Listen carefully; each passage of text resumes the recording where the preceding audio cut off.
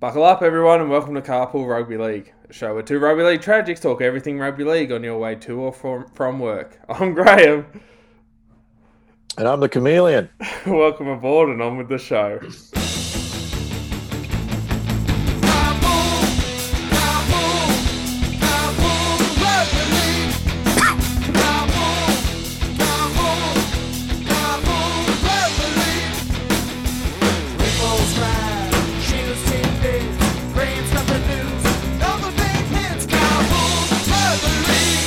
Oh, you can tell I'm excited, Griffo. I'm stumbling over my words. It's a special edition. A special edition, another one. You gotta love the Um, special editions, I, don't I you? love a special edition. Um, I don't know why. It's just something when I hear those words, I just get really excited. Um, and I'm excited right now. Um, Today's Tuesday. We normally record on a Wednesday, but because it's a special edition, we're on Tuesday. And why is it a special edition today, Graham?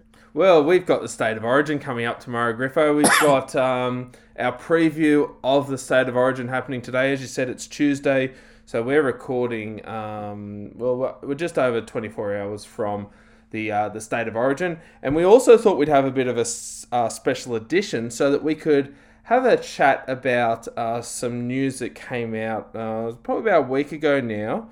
That was reported, and that's the top 100 paid players. So we're going to have a bit of a chat about that. Get Griffo and my thoughts on that list, and obviously all the latest news in regards to the State of Origin. So look, as you'll notice, Shano couldn't be with us today. We're sending our best wishes to Shano. Hopefully he'll be back on deck for our regular podcast this week. Now, keep in mind, because of the State of Origin, we will be recording on Thursday, so that'll give us an opportunity, Griffo, to do a bit of a review of the State of Origin and also look forward to the next round of the NRL. Absolutely. Yep. Absolutely. So we're going to, on Thursday, we're going to review round 17 as well. Is that right? Yeah, of course. So being a special edition, we want to focus mainly on the State of Origin tonight. So if you're holding out for the usual review of the NRL, we'll have a chat about round 17 on Thursday's podcast, as well as talk a bit about Origin, and then as always, we'll preview round 18, which is coming up this week. Sounds good. All Sounds right. like a good Well, plan for special edition. Well, Griffo, for the special edition, as we said, we're going to talk State of Origin. That's going to be the main focus. But I just thought it'd be good to have a bit of a chat about this top 100 paid players. Now, I don't know if all of our listeners saw this, but it was very interesting. There were some certain things in this that caught our eye, some that were quite obvious. I just wanted to get your thoughts on a few different additions to this list. Now, obviously, it came no surprise that Daly Cherry Evans is number one on the list. So for those who haven't seen it, it's a bit of a spoiler. I'll go straight to the top. I want to get your thoughts, Griffo. Given that he is number one on the list, from what is being reported, he's got a salary of $1.175 million. Now, help the fans understand, because this was quite a lucrative deal at the time, and there was a lot of controversy around the Daly Cherry Evans contract, going back to contracts being signed with the Titans and so on. Yeah, he was on his way apparently to the Gold Coast Titans, and then famously did the backflip, and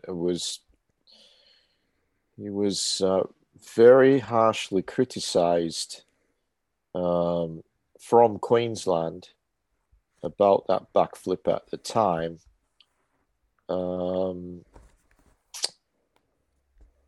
But he was he was given a huge contract by the Sea Eagles on a long-term deal, and I mean, he had won competitions with the Manly Warringah Sea Eagles. Yeah, we've got to put And this then into they were. context, don't we? Like, at the time and so on and so forth. This is a No, long-term deal. absolutely. I mean, it wasn't just, he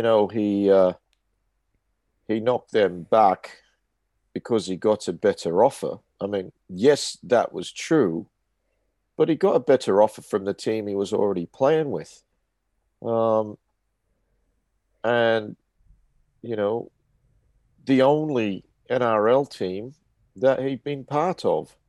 So I thought the criticism was a little bit unjust. Um, you tell me who would have knocked back that offer? Like Yeah, we're you talking, I can't think blame it the guy was for a taking it. 10-year deal for astronomical money. I had no problem with him signing that deal. I'll be honest and I'll say that I don't think he's worth that sort of money. But I, for one, cannot possibly begrudge him um, that money because the club was willing to put the money up, and who else would have knocked it back? Like Yeah. it was astronomical money, and I can't be critical of him for accepting that deal. Again, I think he's highly overpaid. Um, he's a good he's a good front runner, but um, you know, good luck to him. Yeah. He's getting 1.175 million. That's a bloody lot of money. That's a Um, lot of money. He could buy a house in Sydney yeah, every year. yeah. Look, I he could, yeah. And I dare say he's probably, I hope well, he's his invested some family of is it, set yeah. up for life. Like, Yeah. so, if I don't know whether we're keeping a tally, Graham, of who's overpaid, who's underpaid, but he's overpaid, but good luck to him. Yeah, and look, just talking of overpay, we've got these players, and some of the other players I think that fall into this category of, look, if I was them, I'd take the money, but I'm not sure if they're deserving of being up in that top upper echelon. Is we look at number 2, Ben Hunt. I mean, he's on similar money, and we all know too that he's had this contract that's huge. I don't want to piece through this and say, oh, look, this bloke's overrated, this bloke's underrated, but does this come down to the fact a little bit? Take St George, for example. If you're a St George fan, are you saying, look, we haven't been managing our money really well because we've got a bloke like Ben Hunt on so much money? And I will be honest with you, I think it has actually influenced his addition to the side and, when he's out of form, so on and so forth. Look, again, I don't think he's worth 1.1 million. He's a good player. He's a very good player. But if the club again says, "Well, look, this is what we're going to pay you," Yeah. again, who would have knocked him? Who would have knocked that back? Yep. No, Um, definitely. you've got to take into account what someone else was willing to pay him. Now, I've no idea what the Broncos were willing to pay him, or anyone else for that matter. But at 1.1 million, I've got him as being overpaid. But Yeah. to be fair to Ben Hunt, I think he's been playing really well this year. And he's leading that team quite well. And they're a top 8 side, largely because of what he's done for them. So, again, I've got him in the overpaid category, but he's not underperforming. He's not, yeah, I still think he's getting more than what he's worth, but good luck to him. Look, one thing I wanted to point out, I'm not going to go through every player's salary and that. Obviously, there's some players at the top end of the list, and we'd consider them the best in the world. I mean, James Tedesco is there at number 3. I think that's fair enough. Trebojevic 4. Fafita, we know, has got that big contract. He's at 5. Munster at 6. Then you got Tuivasa-Sheck, Ponga, Reynolds. Ash Taylor might be in that category, though. He's at number 10. And then you've got, a few players like your Milford Morgan. We've talked over the years on the podcast about Anthony Milford, Ash Taylor, the money they're getting. It was no surprise to us that they're at the top of the list. I'm not just saying this because you're a Penrith fan, Griffo. I want to point out a few players and their position on the on this top 100 to give you an indication of how Penrith's managing things. Now, there are teams here that have multiple players high up on the list and aren't necessarily performing. Whereas you see a team like Penrith, I really think they've done well with their salary cap and the balance they've got of young players and highly paid individuals. Obviously, you've got their highest paid player is going to be Nathan Cleary. They're reporting he's on, just over $900,000. But as I go through the list, I work my way from number 1 backwards. You don't see many Penrith players on the list. I mean, to give you an idea, Viliame Kikau, he's number 67. Then I've also got to go back well into the list to find another Penrith player. The only other Penrith player, and I hope that I haven't missed one, that I can find in the top 100 is Api Coruscant. So when I look at that top 100 players that have been listed, we've got one Penrith player in at 11th, obviously Nathan Cleary, but then arguably their next couple of best players in Kikau and Coruscant, 67 and 95 respectively. Does that tell you that you can't really base the quality of a team on what their players are earning? Yeah, it says a few things, Graham. Penrith had a policy, I believe, that they would not pay overs for players.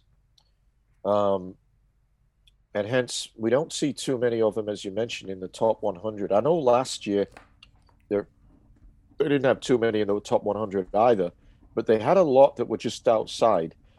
The likes of Dean Farre, Josh Mansour, they were around the 400,000 or a bit more than that mark, just outside the top 100, and they moved those guys on.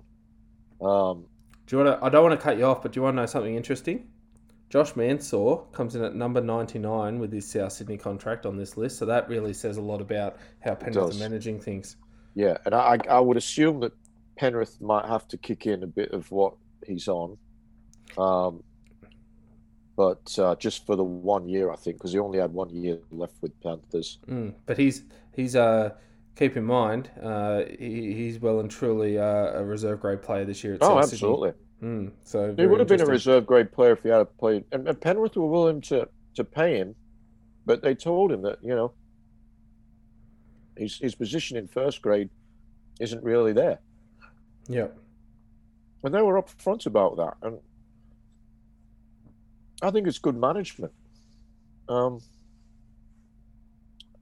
Look, Josh Mansour, and you know him, you've been involved with him. He's a fantastic guy. Lovely bloke. And a really good clubman, a good guy to have around the club.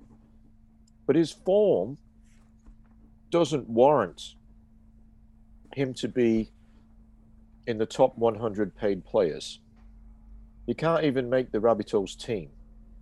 And he wouldn't have made the Panthers team. But good luck to him. He's earning an income for himself and his family. Can't take that away from him. Just getting back to Penrith, I think when we look at the next year's list, we're going to see it's quite different. Because they've had to change, I guess, their philosophy, and they've had to up the contracts of a number of key players to keep them. And also, too, with Origin, that would be a pay rise and so on and so forth. And like we just saw last week with James Fisher-Harris signed a 4-year deal reportedly, I think around about 800,000 a year. Now he's worth that in his current form. He's, one of the best props in the game. Um, they did agree, and I don't think when I look through the list, I don't think Steve Crichton was on that list. So we're No, I going, can't see him. No. no, but again, he re-signed for a hefty contract.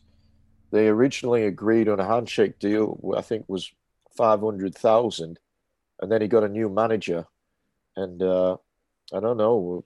Reportedly, it was around about 750,000. Now, that manager has done a really good deal for Stephen Crichton. Not so good for the Panthers because his level of performance is certainly nowhere near that price tag. Talented player that he is, but again, it's whatever someone's going to pay you. That's what you're worth. I don't know. I don't think Jerome Luai is on that list either. But again, Anaze Yo, there are a couple of other players Next contract's going to be during. big. Yeah, they re-signed. So we're going to see that it's going to be really difficult for Penrith, I guess, to keep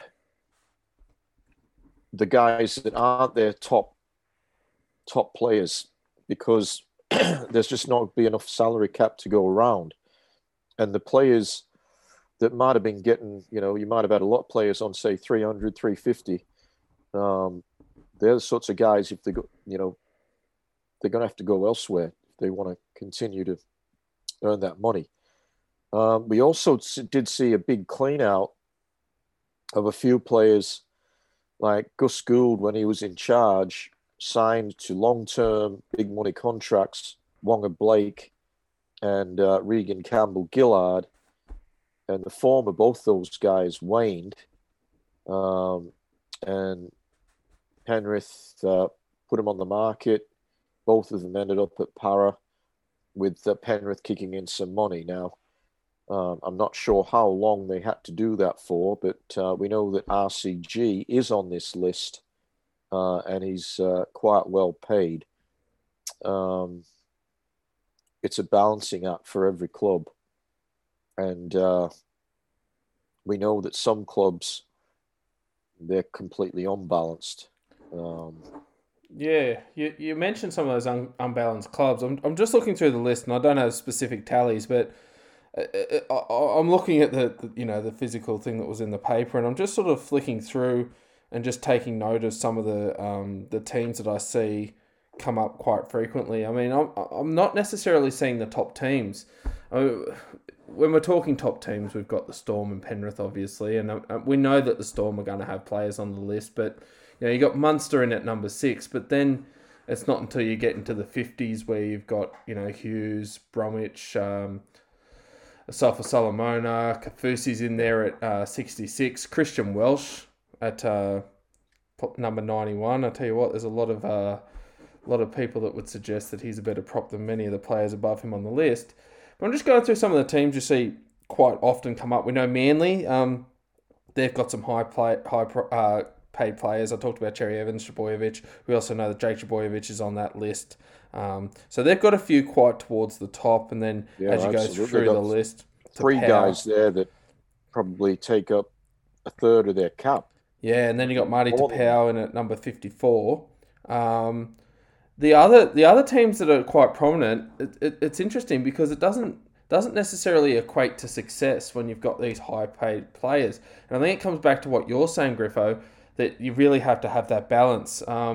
Clubs that come to mind are those like the Titans, where you've got blokes like David Fafita and Ash Taylor both in the top 10. The Cowboys, they've got Michael Morgan on quite a good deal. Obviously, Jason Taumalolo's earning great money, and I think deservedly so. But then as we go through, you've got teams like the Sharks. They're another team where you've got quite a few players taking up a big chunk. Players, absolutely. I mean, players in the top 30 include, Moylan, Fafita, Dugan, Johnson. The Broncos, Graham, Look, Warriors. I'm just looking through the list, and that page two, we talked about, um, on at the very top, there's some guys we think are overs, but I mean they're good players, but and then that second page, which goes from 5 through to 15, Yeah. you'd say half of those guys, well, a lot of them aren't even playing. Like Milford can't make the Broncos.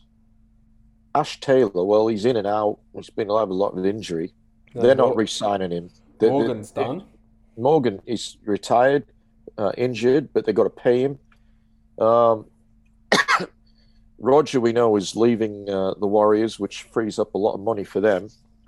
Kalen Ponga's on big cash, but he's worth it, but he's been out injured a lot. Jack Bird, he's had a good year with the Dragons, but he was on big money at the Broncos. And I think maybe they're chipping in a bit to his deal there because I think he had a few more years to go. Moses is on big money, but he's worth it. Adam Reynolds on big money, but you can understand why the Rabbitohs didn't want to sign him to a long-term deal. He would have got that money again next year at the Rabbitohs on a true. Big chunk of I think they made absolutely the right choice, the Rabbitohs. Obviously, Milford has been an abject underachiever, based on his income, and the Broncos are not going to renew his contract. They're not even offering him a contract. In a similar way, I think Ash Taylor, it'll probably be his last year at the Gold Coast unless he's prepared to take a 50% pay cut. Same on the next page, Graham, which goes from 16 through to, I think, 22 there. You've got Corey Norman on big cash, who, hasn't played anywhere near that. You've got Luke Keary there, number 19, and I know he's injured, but he's a guy that you'd think would be a top 10 earner on performance when he's, not been injured. Fafita can't make the Sharks team. He's had his injury and suspension issues, but he can't make the side. And he's on, and it's just obscured on my screen, but he's on. So I just found Andrew Fafita's sort of in the 850 ballpark. Sorry, Andrew Fafita we're talking. And that looks like 850. 850's the same ballpark. As Moylan. Moylan, again, at his best, he's probably worth that, but we don't see him on the field enough. So Tamalolo, we know he's crucial to anything the Cowboys do. He's one of those guys that got a 10-year contract. I think it was $1 million a year on average, but I think it goes under that now because I think with that goes 6%, up as you go. Yeah. I can't understand why you'd sign a guy to 10 years, and on that now we got the talk of the Broncos wanting to sign Payne Haas on a 10-year deal, I think for $1 million a year as well. Payne Haas is again an outstanding talent, just 21 years of age. But who knows what can happen in a 10-year period? Like, why do you need to sign someone for 10 years? Yeah. I say 3 or 4 max. And it sort of says something about the club too, to me, that in a sense that they don't think that they can attract players. If you think you've got I mean, I know they're saying, look, this guy's valuable, we want to build a team around him. But, it's a big gamble, and you've got to wonder why you'd even need to put yourself in that kind of position. You're locked in then. And if it goes wrong, you're stuffed. And you don't know the circumstances. The thing is, too, I mean, you look at, say, not to change the point here, and I know that, it all worked out in the end to a certain degree, but Jack DeBellin, you look at this where you've got players, I mean, Taumalolo could have a big injury, never be the same again. I don't know. Look, and it's very interesting too, like you mentioned the Sharks and you mentioned Moylan Fafita. Dugan and Johnson are pretty much on the same money. They're on 800,000. Crazy. Yeah. But as we go through, look, I don't know. Do we know much about Matt Lodge's contract now that he's changed clubs? Because I do know he I was think again the Broncos would be chipping in there. I think he was on. I can't say for sure what he was on, but I'm thinking it's 700,000 or 800,000 a year. the report here on the on that list is that it's 750.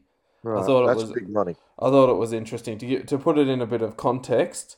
Um, he's on the same money as Valentine Holmes, Wade Graham, Dane Gagai, Latrell Mitchell, and Dallin Watini-Zalesniak. Oh well, well. But again, like I'm looking at a page here, Graham, from 23 through to Dane Gagai, which I just have to move it around a bit. 23 to 33. 33. Okay, you've got the likes of Josh Dugan, Moses Mbai. We're talking, is that an 8? So my apologies to the listeners, just having to make, yeah, they're over 800. Dugan, 850. He doesn't make the Sharks team. Yeah. I mean, that club, someone's got a lot to answer for. And Really? that's why you're seeing that clean out. We reported it might have been earlier this year about all the players coming off contract and the fact that the Sharks are trying to do a bit of a clean out. You can see why they need to do a clean out. It's like when you get to a point in your house or whatever and you go, geez, I've accumulated a bit of shit and this stuff's, taking up space and it's a bit expensive. I need to reevaluate things. The Sharks are doing that with their players. And I think also, Graham, I don't know if it's still this year, but they weren't on the maximum salary cap due to some breaches. Ah, okay. Yeah. So not only are they paying these, guys like Fifita and Dugan massive overs, but they haven't got the same salary cap as the other clubs. Mm. And that's where they're lucky that they've got players that would be on, little money. Yeah, that are most playing, of their first grade team. Yeah, well, the bloke that comes to mind is Connor Tracy. He's been in great form, and I'd imagine he'd be on a minimum wage. Yeah, Clemmer, 800,000, Graham. Yeah. Hasn't lived up to that. At his best, he was worth it, but that's some time ago. Adam Fanua Blake, 850,000. Now, again, he's at his best, he's worth that, but he's missed most of the year through injury for the Warriors. Campbell Gillard, 750,000. I don't think he's worth that. Luke Brooks, very controversial, 850,000. You'd have to say, while he's had a good year, he hasn't been that good. Jack Whiten, I think he's Canberra's most expensive player. He is the reigning Dally M Player of the Year, but he's had a poor year for a guy on 845,000. Jack DeBellin, 750,000. His value went up because the Warriors got involved in a bidding war for a guy that was not able to play. So he did well. Gagai on very good money at the Rabbitohs, and I believe he won't be there next year from what we're hearing. But he's a good player. I don't think he's not a club land, not worth that much, as good a player as he is. We haven't seen too many pages where you could say, oh yeah, all these guys are playing to that value. Go on to the next page and we see Latrell on unders, I think, at 750,000. But he probably could have got more at the West Tigers, but he believed that wasn't the place for him to be. And how right you'd have to say he was in rejecting their offer and going to a strong club where he has thrived after, he went through some difficult times on and off the field. We talked about Matt Lodge there. Valentine Holmes, he hasn't played to his salary. Of course, the controversial one at the moment, without a contract, Paul Vaughan. He was on or according to that, 750,000. When they talk about 800,000, is losing from next year.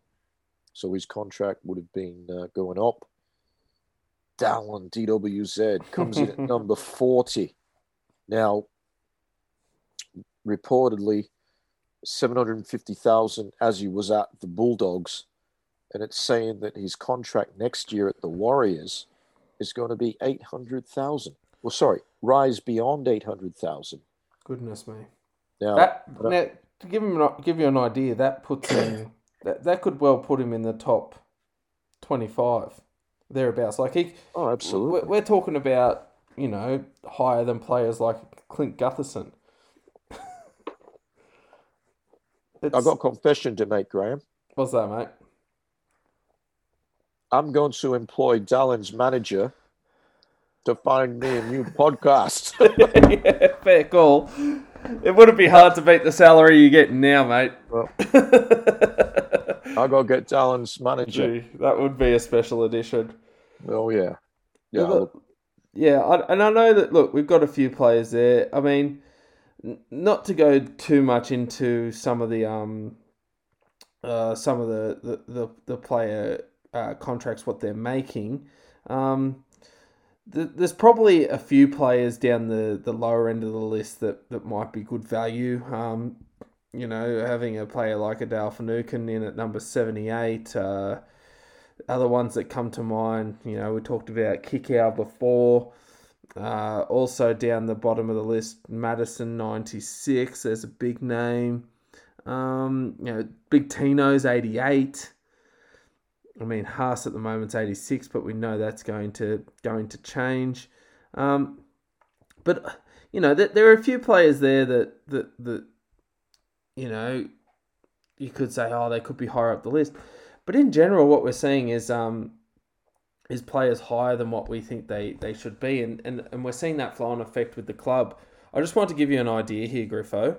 I'm going to go through the clubs now and let you know how many players each club has in the in the top 100. You've done your homework, Graham. So, would you like me to go from least to most, just to make it a... We'll go from least to most to build up to it. So we've talked about the Panthers. The Panthers have 3, which is interesting considering that they have been the team to beat. The Knights have 4, and we talked about the Knights having 4. They're 4 really big players. The Bulldogs have 4. Titans, Seagulls, and Cowboys have 5. Raiders have 6. Warriors have 6. Broncos have 6. The Tigers, Storm, Sharks, and Roosters have 7. Rabbitohs and Eels have 9. And the club with the most players in the Rich 100 is the Dragons. Wow. Yep. So that gives you an idea. And I also thought it was interesting just to go through and have a look at some of the positions. And I know there's more of them in each team, so it's a bit skewed. But we often talk about backs being the players that attract the money. By position, the most frequent position we see in the top 100 is props. There are 25 props on the list. 22 back rowers. 4 hookers, 10 halfbacks, 12 5/8s, 8 centres, 7 wingers, 7 fullbacks, and 5 that would be considered utilities. So sorry again, how many props, Graham? 25. Okay. So you could divide it by 2 because there's 2 props in each team. True, but you also but you think that's still more than halfbacks. I'll be honest with you. If you combine the halves, so the halfbacks and the 5/8s. There's 10 halfbacks on the list and 12 5/8s on the list. That'll give you 22. Even if you combine the halves and the 2 most important players that you arguably have on the field, they're still below the prop. So it's very interesting to see that that clubs are looking at the importance of having that go forward in a team, and they're willing to pay big money to get on the front foot so that their halves and their backs can hopefully do something once they get down the right end of the field. Yeah, well,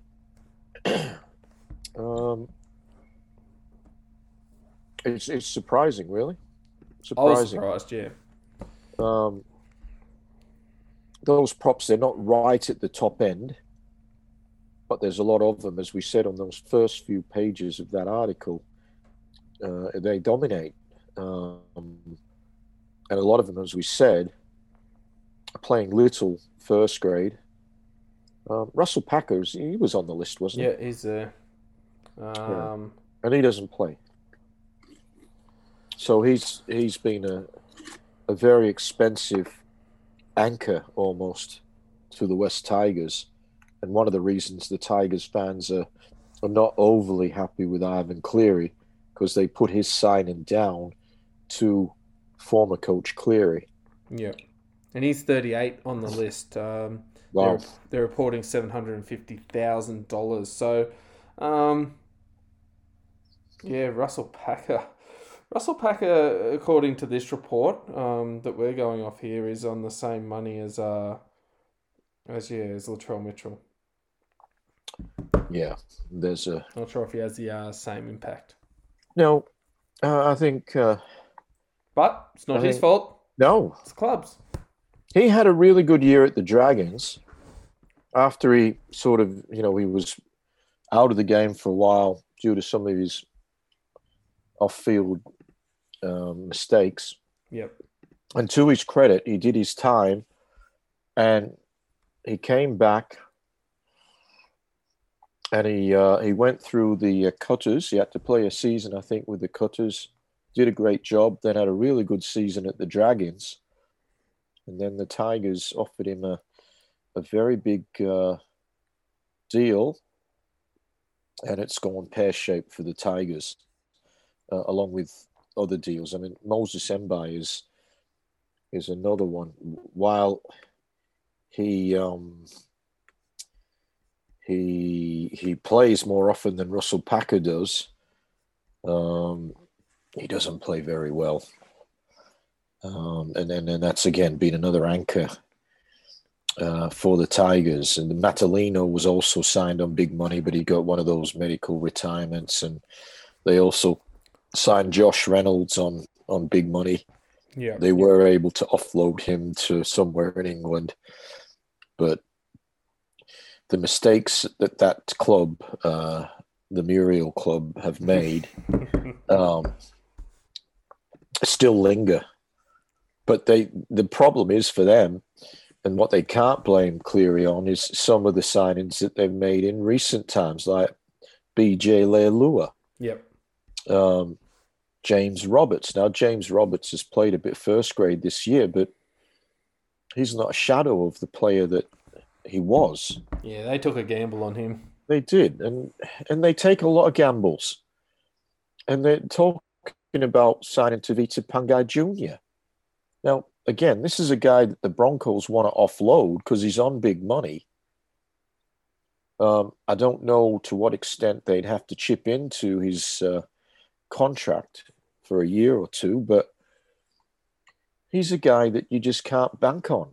And again, they're going to spend big money on him, which takes up a big chunk of the cap, which means then all of a sudden it's not going to sort out any of the issues they have in the rest of the field. Mistakes. I'm not looking at the Tigers saying, gee, they're a good team, they're just a prop short. I'm not, that's not the situation they're in. No. Anyway, no. And what'd be really interesting, Graham, is I'd love it if they gave us every NRL player's contract, all 30 players from all 16 clubs. And then you can get a sense of, well, who is getting paid under. And at the top of that list would be Isaiah Papali'i, who is a bargain basement signing from the Warriors. I think it was like 150,000.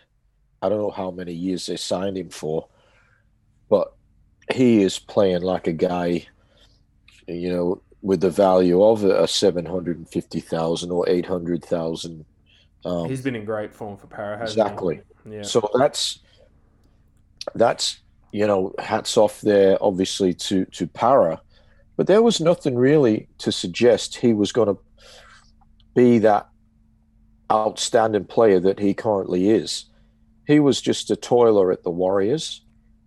um, but he's been a standout, and the Parramatta coaching and administration must be absolutely um, tickled pink by the fact that they've got this guy who's arguably their best performer, and they're paying him peanuts, Yeah. um, relatively speaking.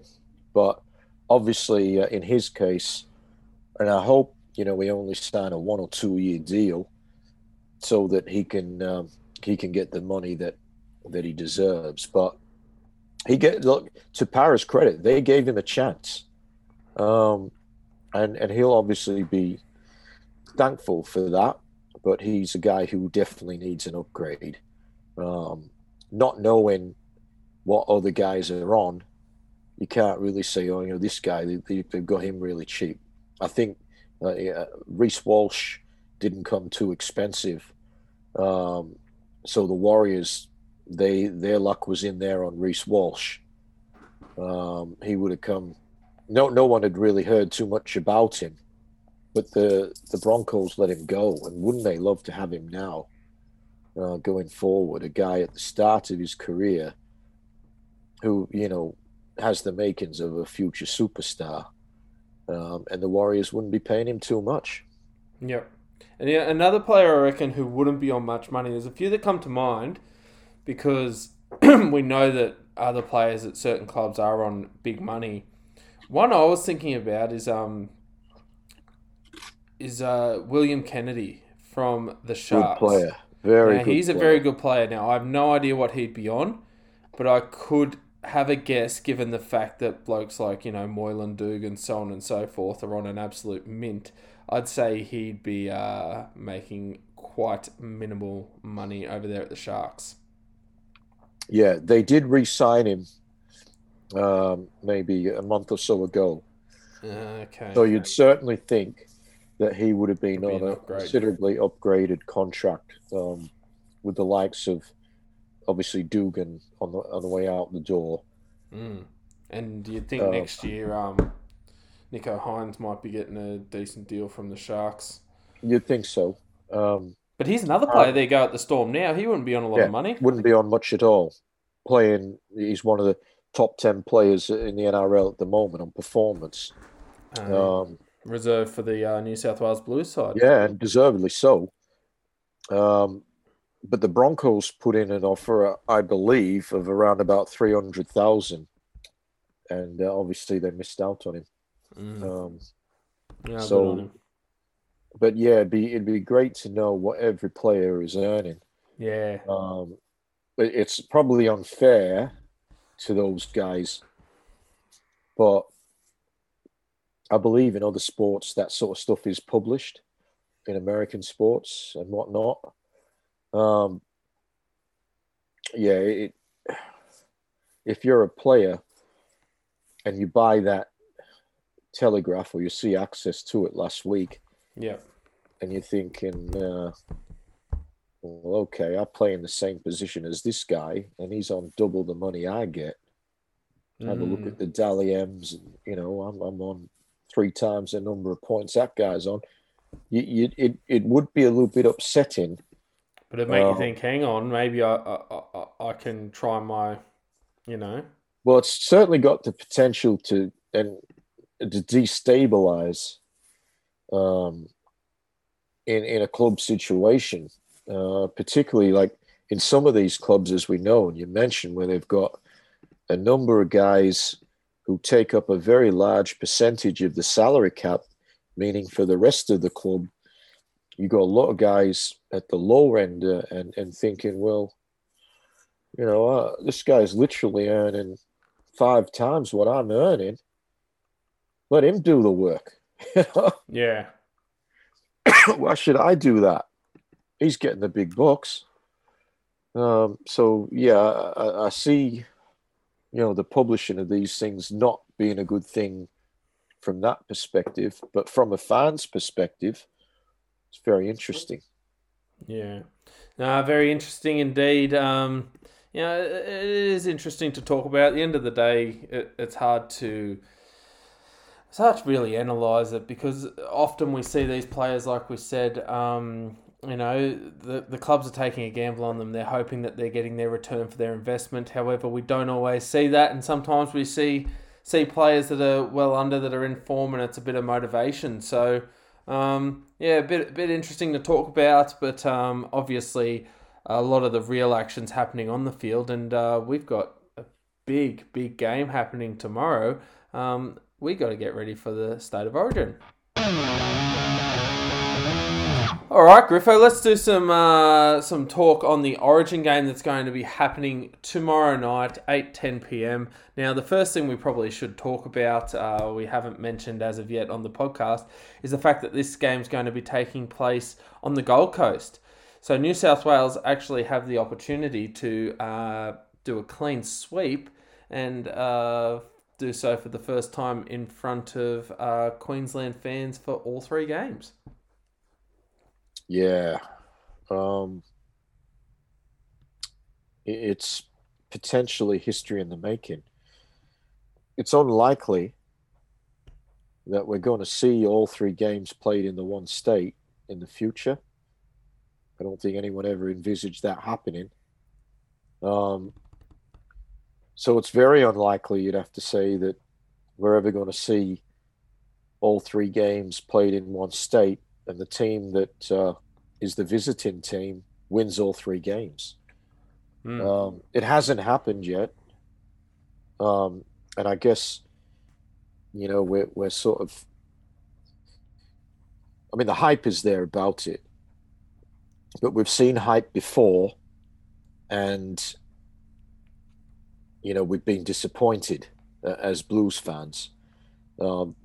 We thought, I think it was 2018, when the Blues had won the first two games. We thought they were going to go the clean sweep, but it didn't happen.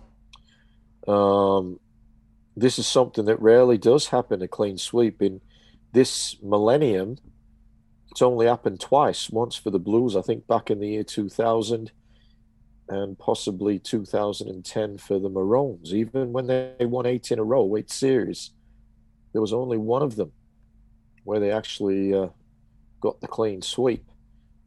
So this is, take out the fact that all games have been in Queensland. This is a great opportunity for the Blues, and I sincerely hope they're able to take it out, but it's just not going to happen. Queensland are not going to lie down. So here you go. No. Here's a bit of history. We'll help you out here. It's not going to happen. They'll be doing their absolute everything to not be part of a team that will be tagged the worst Queensland team ever if this does happen. I think, that tag will be there for those guys. They don't want to be remembered for that. So there's a lot to play for on tomorrow night at Seabus Super Stadium on the Gold Coast, Graham. Is that what it's called? That's the one, Seabus Super. Seabus. Okay. Just like Ivan at the Tigers, wasn't it? He got off the bus, that one. He didn't. He saw the bus coming and he thought, I'm getting off this one. But tomorrow night, big game. What are the teams, Graham? Okay, so first of all, we'll go with the, originally they were going to be the home side, but I suppose now we can call them the visiting side, and the New South Wales Blues, they're going for 3 in a row. At fullback, we've got James Tedesco with Brian To'o and Josh Adokar on the wings. Latrell Mitchell and Tom Trbojevic will be in the centres, with a new halves pairing of Jack Whiten and Mitchell Moses, which I'll get the thoughts of Griffo. I'll get your thoughts on that one in a moment. Forwards, we have Junior Paulo and Dale Finucane will be coming in at prop. Damien Cook as the hooker, as he has been for the entire series. Cam Murray, Tarek Sims and Isaiah Yeo locking the scrum. The interchange coming in, well-deserved spot for Api Coruscant on the interchange in number 14. We also see Angus Crichton and Payne Haas and Liam Martin on the interchange bench. Just before I go on to the Queensland team, Griffo, I might get your thoughts on the New South Wales side. Obviously, this team has been dominant throughout the series, But a lot of people argue that the key positions in any team are the number 6 and the number 7. We have a brand new halves pairing with both of the Penrith players out. Whiten and Moses got the nod. There was a lot of talk that it may have gone to the South Sydney halves. Whiten and Moses will get the job tomorrow night. How do you think they're going to go? Yeah, it's. I must confess, I was of the belief once Luai got injured that I would have went with the Souths pairing because of the combination. That's not a slight on Mitchell Moses. I do believe he deserves to be a state of origin player. I just thought with all those rabbit holes already in the team, the likes of the hooker, Damien Cook, centre Latrell Mitchell, second rower Cameron Murray. I just thought that they would have went for that combination. But in saying that, those two guys are both older players. And I guess with Whiten and Moses in their mid-20s, Freddie was looking at guys that are likely to play more Origin football in the future.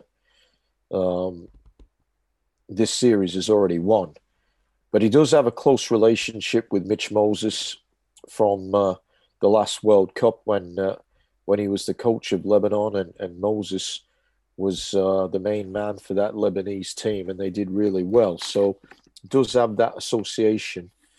I think Moses, as I said, I don't begrudge him the spot. Had Jerome Luai not got injured, I probably would have went with Mitch Moses as the halfback simply because, you weren't gonna sack Luai because Cleary got injured. But Jack Whiten, I think he's a little lucky, to be honest. His form's been poor. He has been part of the squad, obviously, and that counted for a lot. He'd been on the bench at number 14, not seen too much game time.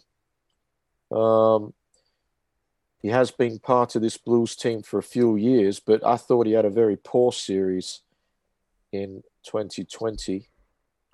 And I don't think he got too much criticism for what he did in that series. I thought he copped an absolute bath from Gagai. But look, we know he's a quality player. The fact that he's in a winning Blues lineup is going to help. And probably you'd think it's going to bring out the best in him, the fact that he's got all these really good players around him.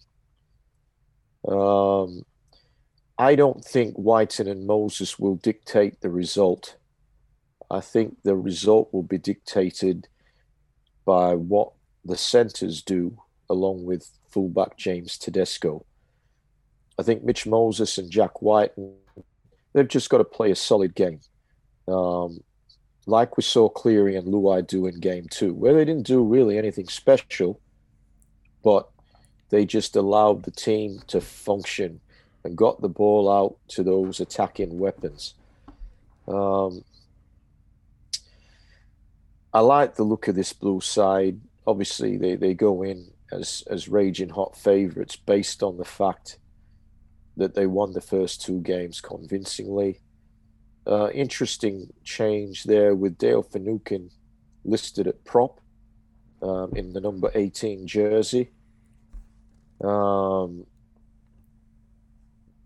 Talked about the fact that, I think last week we talked about the fact that Stefano was an interesting selection on the extended bench. So they went from having 3 big men. They didn't bring in a new prop. They brought in Dale Finucane. He's going to be playing as a prop. He can do that job, no doubt about it.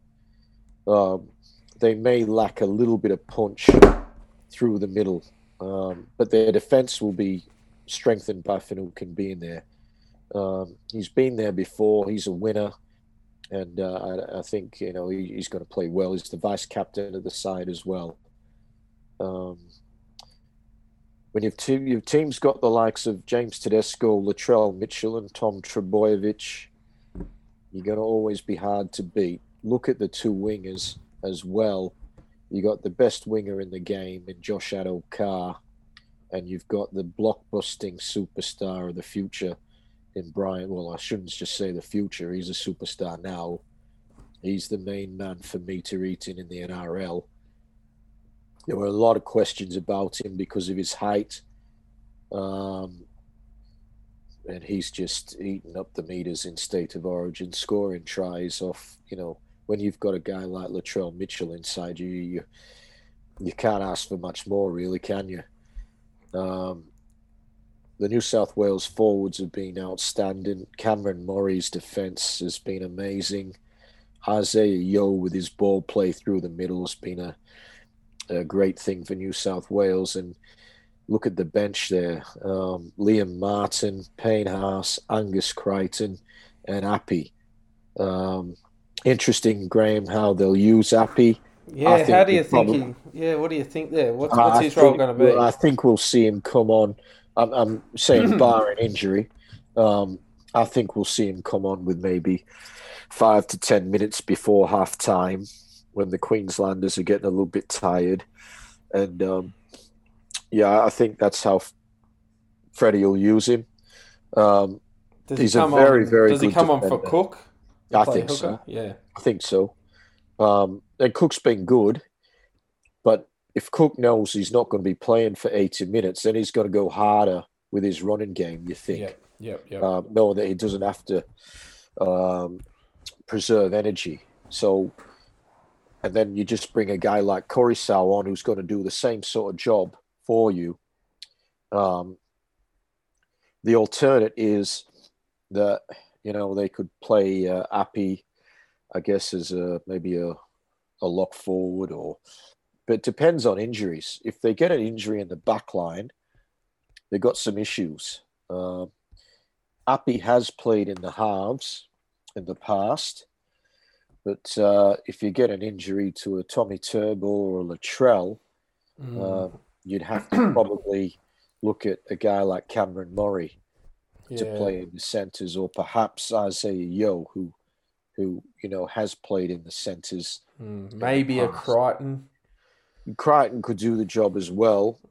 It's not ideal, but I think Crichton, they're probably looking at him more as a middle forward, given that the only prop they've got on the bench is Payne Haas. Again, Liam Martin could possibly play that role as a middle, but hopefully injuries don't play a role in where Appy is having to play. I see short minutes for Appy. As I said, 5 to 10 before half time, and maybe a few minutes into the second half, and they bring Cook back on. But it's a winning team, I think. Well, they come up against. I was going to say that they're coming up against the Maroons team now.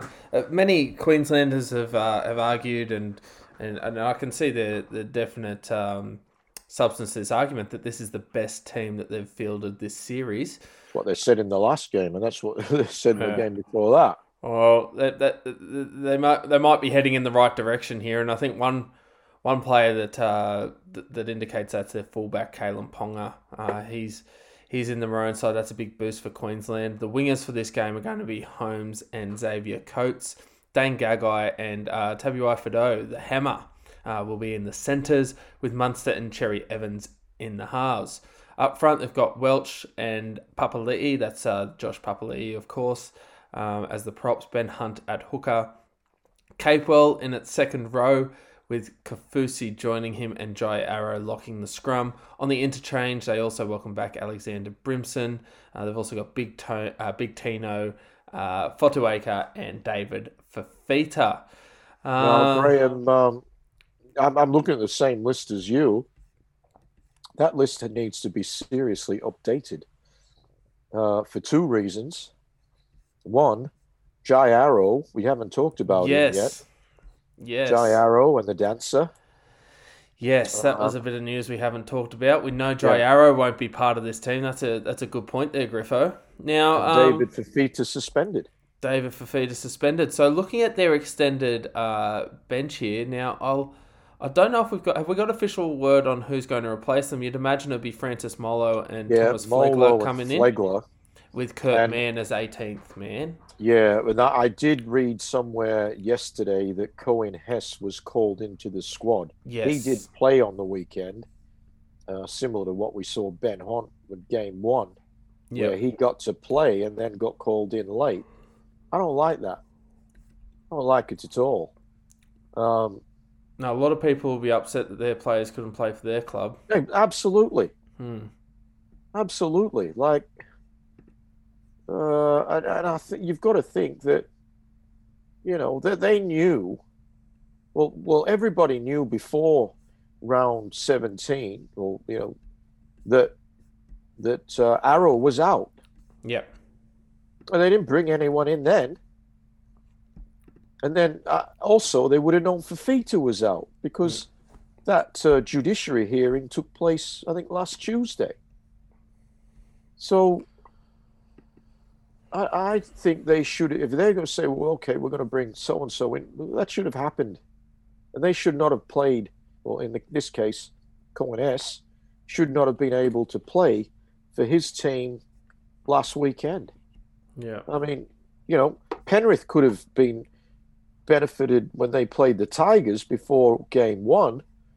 Have said, "Oh, Appy, you're actually you're not in the 17. You go and play for them, and if you get through, then you can come and sit on an extended bench." I'm not I'm not happy about the fact that they've been able to do this. But anyway, yeah, It's a fair enough call, Griffo, and yeah, and just to give people a bit of an update. When Paul Green on what's yesterday, Monday it would have been. I think the word he was giving to the media was that Tino will start at lock and Flegler will play on the bench, with Molo coming in for Fafita. yeah, That's the latest. So, I mean, obviously we've got that whole situation. I mean, last week we talked about the Dragons. Jai Arrow this week, I know we'll talk about it a bit because it has implications for the NRL, and there are massive things happening in the NRL in regards to moving Sydney clubs and whatnot that we're going to cover in more depth on our NRL episode on Thursday. But just in regards to the impact of this game, for Queenslanders, they're looking for a little bit of pride. They want to win this game. Having something like this Jai Arrow situation happen, it's first of all, it's mind blowing, and second of all, if you're a Queensland fan, you're not happy. you're not happy. Jai Arrow is a really good footballer, and he is a guy that, for Queensland to have their best team on the field, he's got to be in it. Yeah. And he's not there. Now,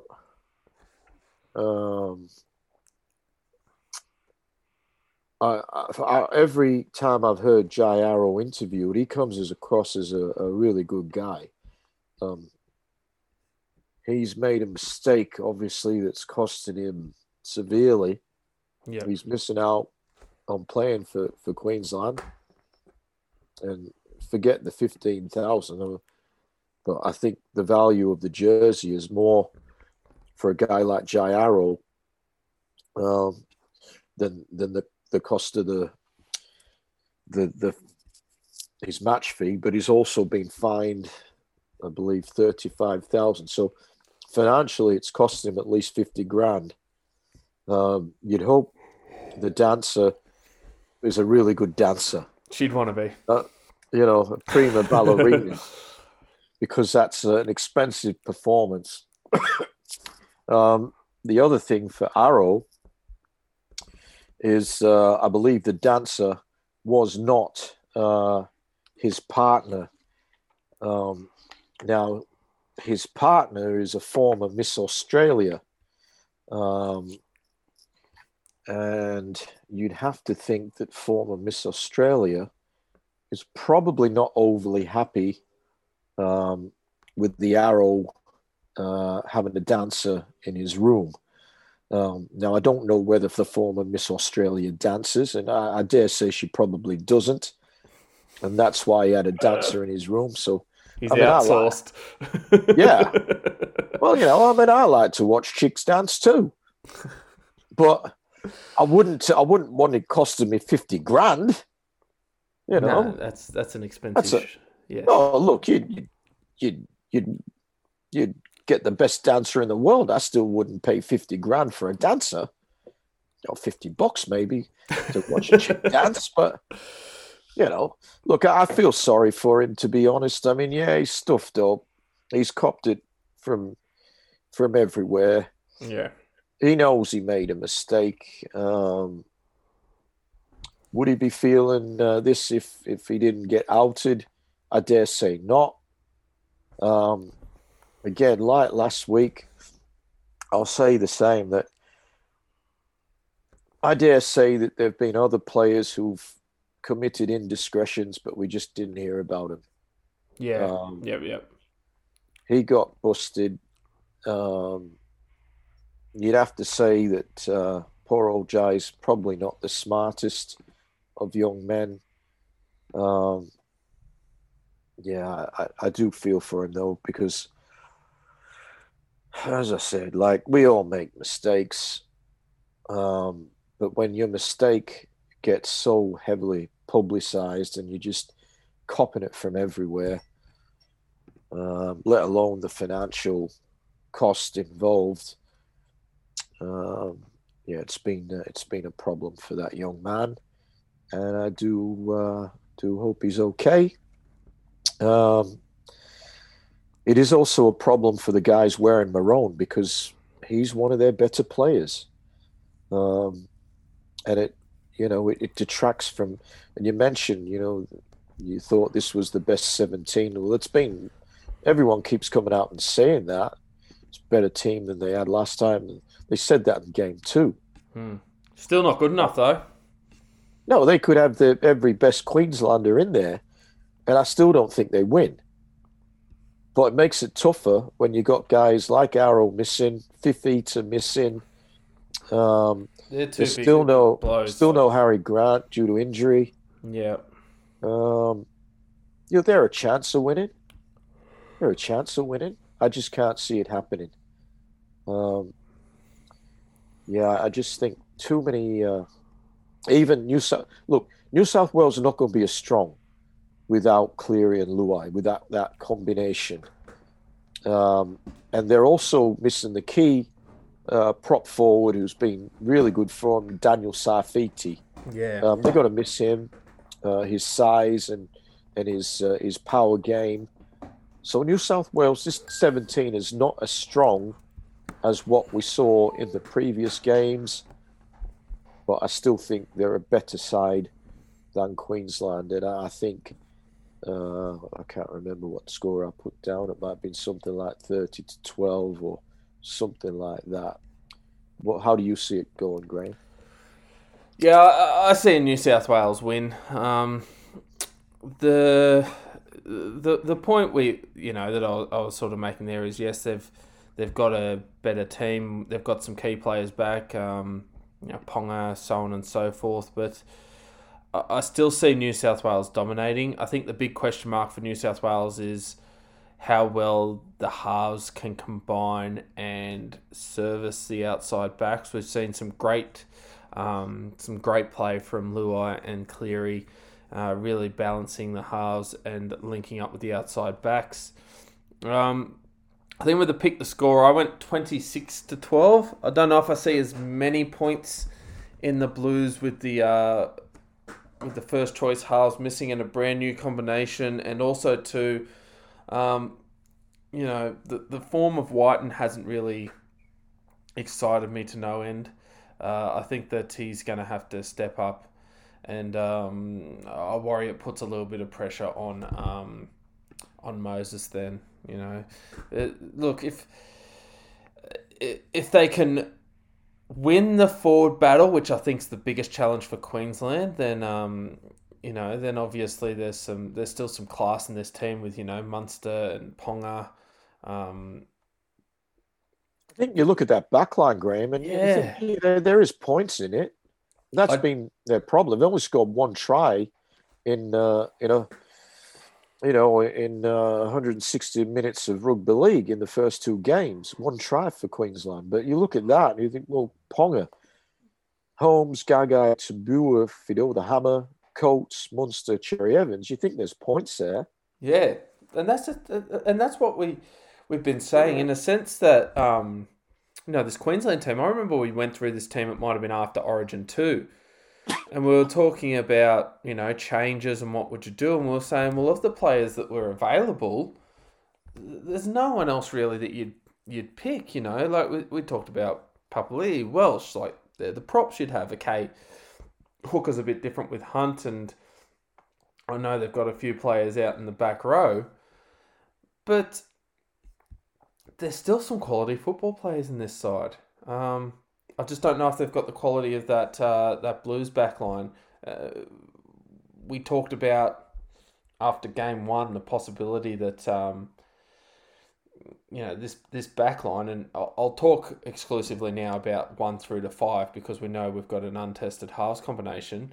We've talked about this possibly being the best backline ever for New South Wales. Hard to argue. Most dangerous. Definitely hard to argue from 1 to 5 if there's ever been a better combination. I don't think there has. No. And I've been watching Origin since 1980. Yep. Yeah, you've seen them all. So, look, you'd have to go with the Blues in this one. I think it's the Maroons' best chance this series of getting a win. But I think there's too many players that are going to be just keen and hungry to impress. Players like Api Coruscant, I think he's going to be really keen to impress. Dale Finucane, he can really make a point of being included and show that he's worth that inclusion. I think that, I know there's a lot of football between now and next year's series, but a great performance at Origin gives the selectors and the coach plenty of reasons to pick you. I think if Whiten and Moses have great games, there could be pressure on Luai, depending on what's happening this time next year, to partner Cleary. If you want to have the best players there, so we've got players that not only want to win this game, but also put forward their, I suppose, put forward their names as long-term players in this New South Wales squad. Yeah, I agree. I think the most important thing for Mitchell Moses is his kicking game. Yeah. Um, Because when he's on, but he's not always on. Yeah, I think if his kicking game is good, Queensland don't have a chance. Yeah. We know Cleary's done the job with the kicking game. I don't know if there's anyone's got better kicking game. Maybe Adam Reynolds than Nathan Cleary at the moment. But so that's the key for Mitch Moses. Don't have to overplay his hand.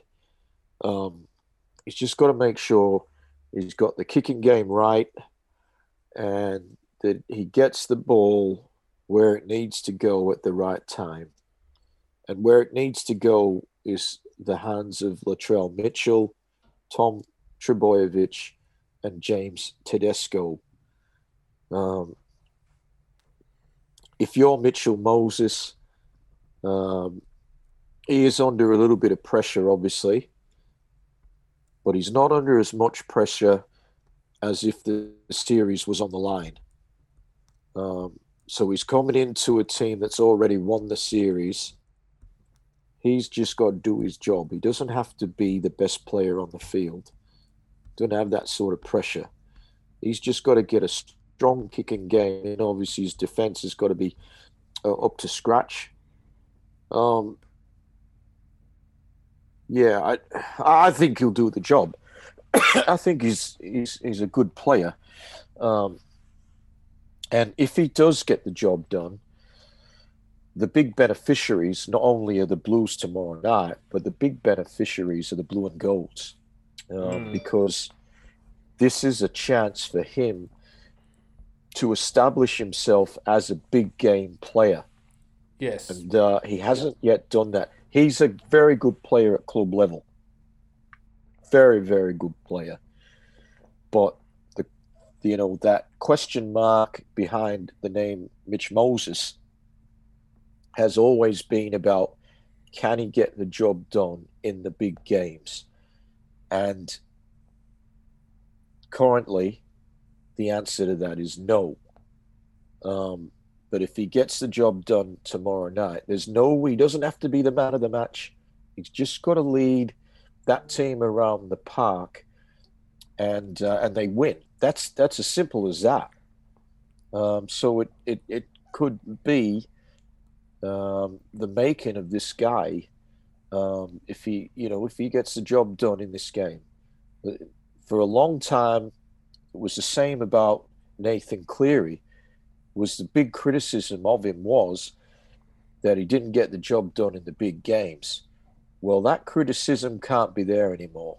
No. Not rightly. I mean, some people still will say that, but he's performed very well in the state of origin, Yep. including game 2 last year where he was man of the match.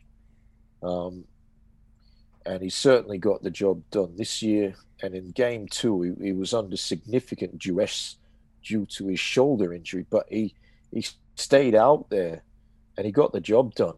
And that's all Mitch Moses has to do. Cleary, he wasn't spectacular in game 2, but he had the kicking game, made his tackles in most cases with one shoulder.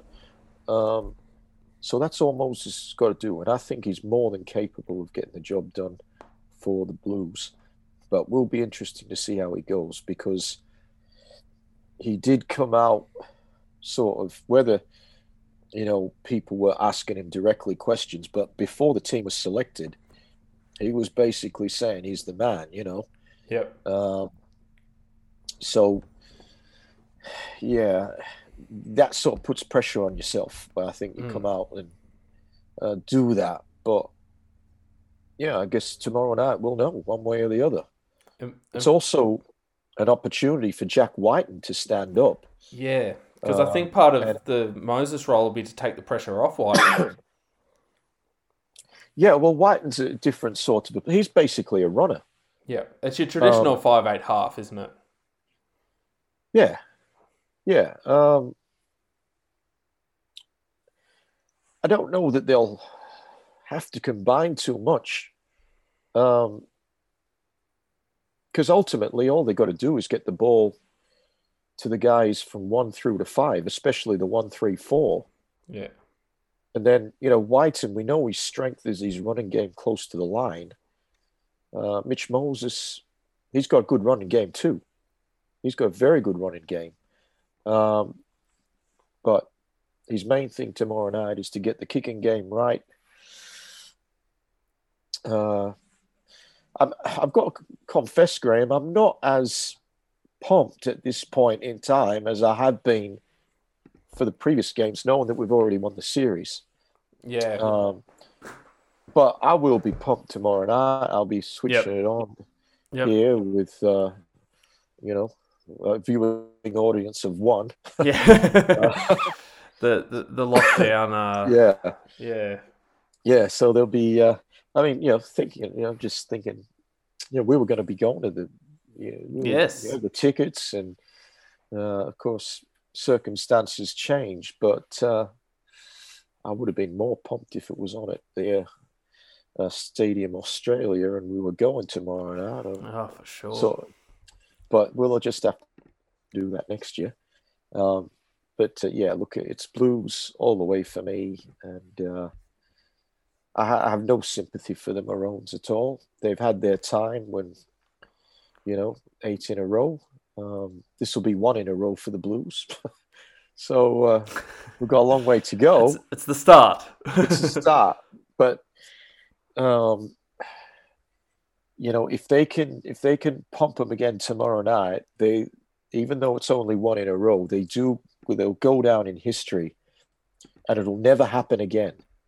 Never happen again where True. an away team had to play all of their games in the opposing state, and they won them all.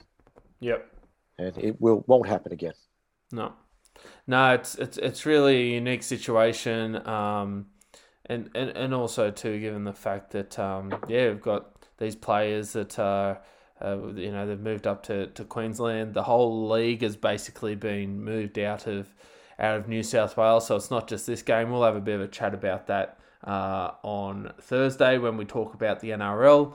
But I think we're both pretty confident in this one, Griffo, that New South Wales will get the job done, and we're very hopeful.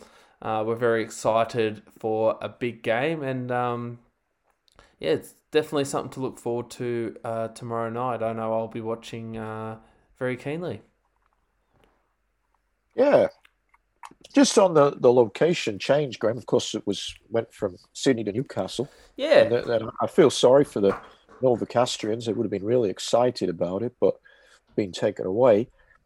But again, I think the venue actually is going to suit the Blues.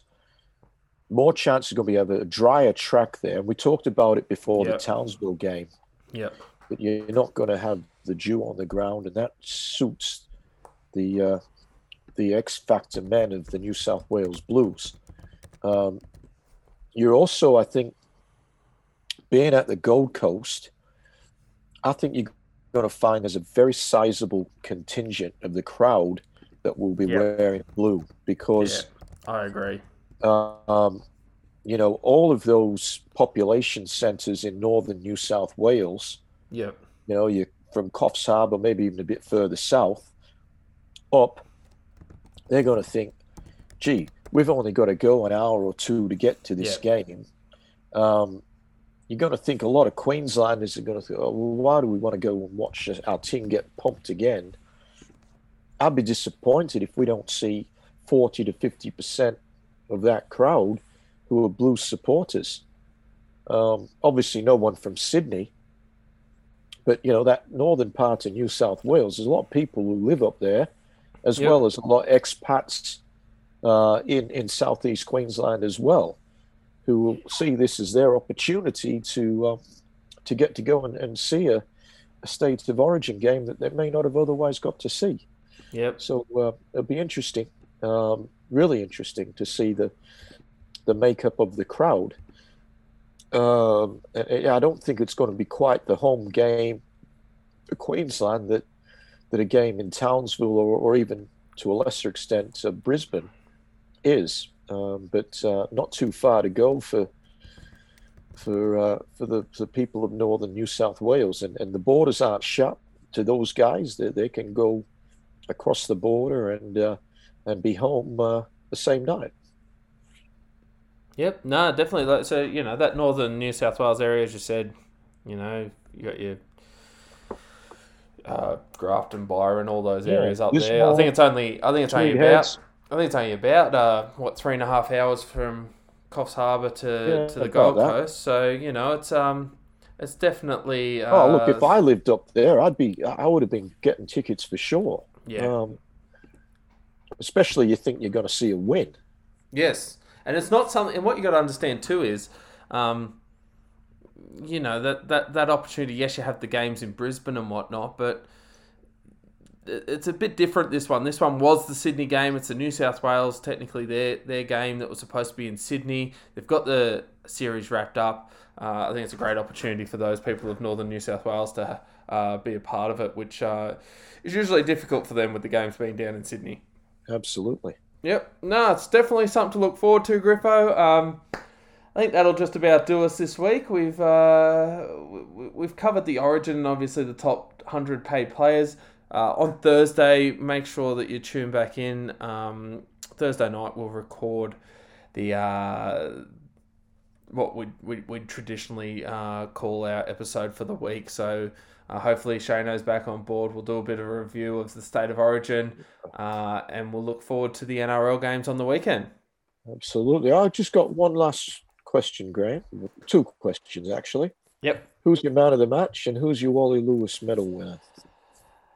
Okay, so the Wally Lewis medal winner, that's for Queensland.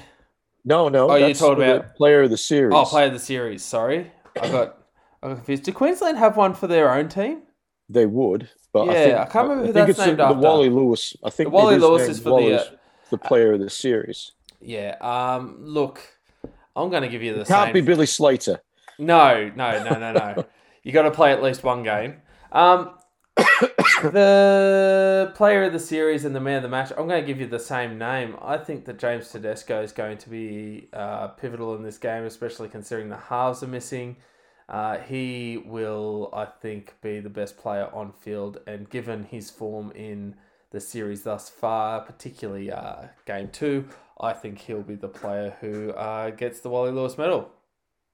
Well, he's already got he got man of the match in game two. We saw Tommy Turbo man of the match in game one, and a guy who hasn't yet got a man of the match but has been outstanding in Latrell Mitchell. Um, one of those guys, one of those guys will get the Wally Lewis medal. Yeah. Um, it's going to be interesting to see which one, but Latrell hasn't got a man of the match yet. I just think Turbo myself. I think Turbo does it again and will take out the Wally Lewis medal. There you go. Well, plenty of big names there, and really, you look at how they've been going through the series. It could be any of those players. It'd be interesting to see who stands up and becomes the player of the series. Surely it's going to be a New South Welshman. They can't take that away from us. You never know. Happened before. Yeah, that's true. So I think was it Cameron Munster got it last year from memory? Deservedly so. Yeah, deservedly so. But I think the year before, or it might have been 2018, the year that Billy Slater got it. Yeah, I think that was 2018. Won the series. Yeah. Billy Slater didn't play in the first game and somehow managed to be player of the series in a series that his team did not win. That's correct. And he only played two. I was bewildered. Yeah. And it's not his fault. He didn't name the player of the series, but I thought it was a shambles. Yeah. And one of the reasons why I'm not a huge fan of awards. I mean, I understand they should be there, but got to get it right. Yeah. So anyway, either of those three guys, Turbo, Teddy, or Latrell, and no one would be able to argue. That's true. I mean, and really, if he wasn't out of this game, I'd probably say Nathan Cleary would be a fair shot of that, but obviously he's not there as well. Yeah. And I'll tell you what, Griffo, I was living in the past a little bit. I just had a look at this with the Wally Lewis medal. It was exclusively for the Queensland Player of the Series, and I thought, that must have been up until quite recently. That was up until 2003, so I'm well out of date. From 2004 onwards, it has been for the best player of the series. So, so originally New South Wales Player of the Series, of course, is the Brad Fittler medal. That's true, yes. I think last year it was Nathan Cleary who won that. That particular accolade, and deservedly so. Yeah. So, look, whoever gets it tomorrow night, I'm assuming it's going to be a New South Wales player. They'll only be the fifth player to win the Wally Lewis medal. Previous winners, Fitzgibbon in 2004, Minicello 2005. Then they had to wait until 2014 when Paul Gallen won the award. And then in 2019, James Tedesco won for New South Wales. So slim pickings, really, isn't it? Yep, and in that time, since the award has been given for both Queensland and New South Wales players, the only player to win from a losing state was Billy Slater. So, bit of trivia for you. Good little tidbit. If you like your tidbits, we'll have more, hopefully, on Thursday. But I think that'll just about do us, mate. So, The next step is Origin, and we hope that everyone enjoys the game tomorrow night, and we hope you keep safe. Thanks, guys and girls all around the world. See ya. Talk to you in 2 days' time.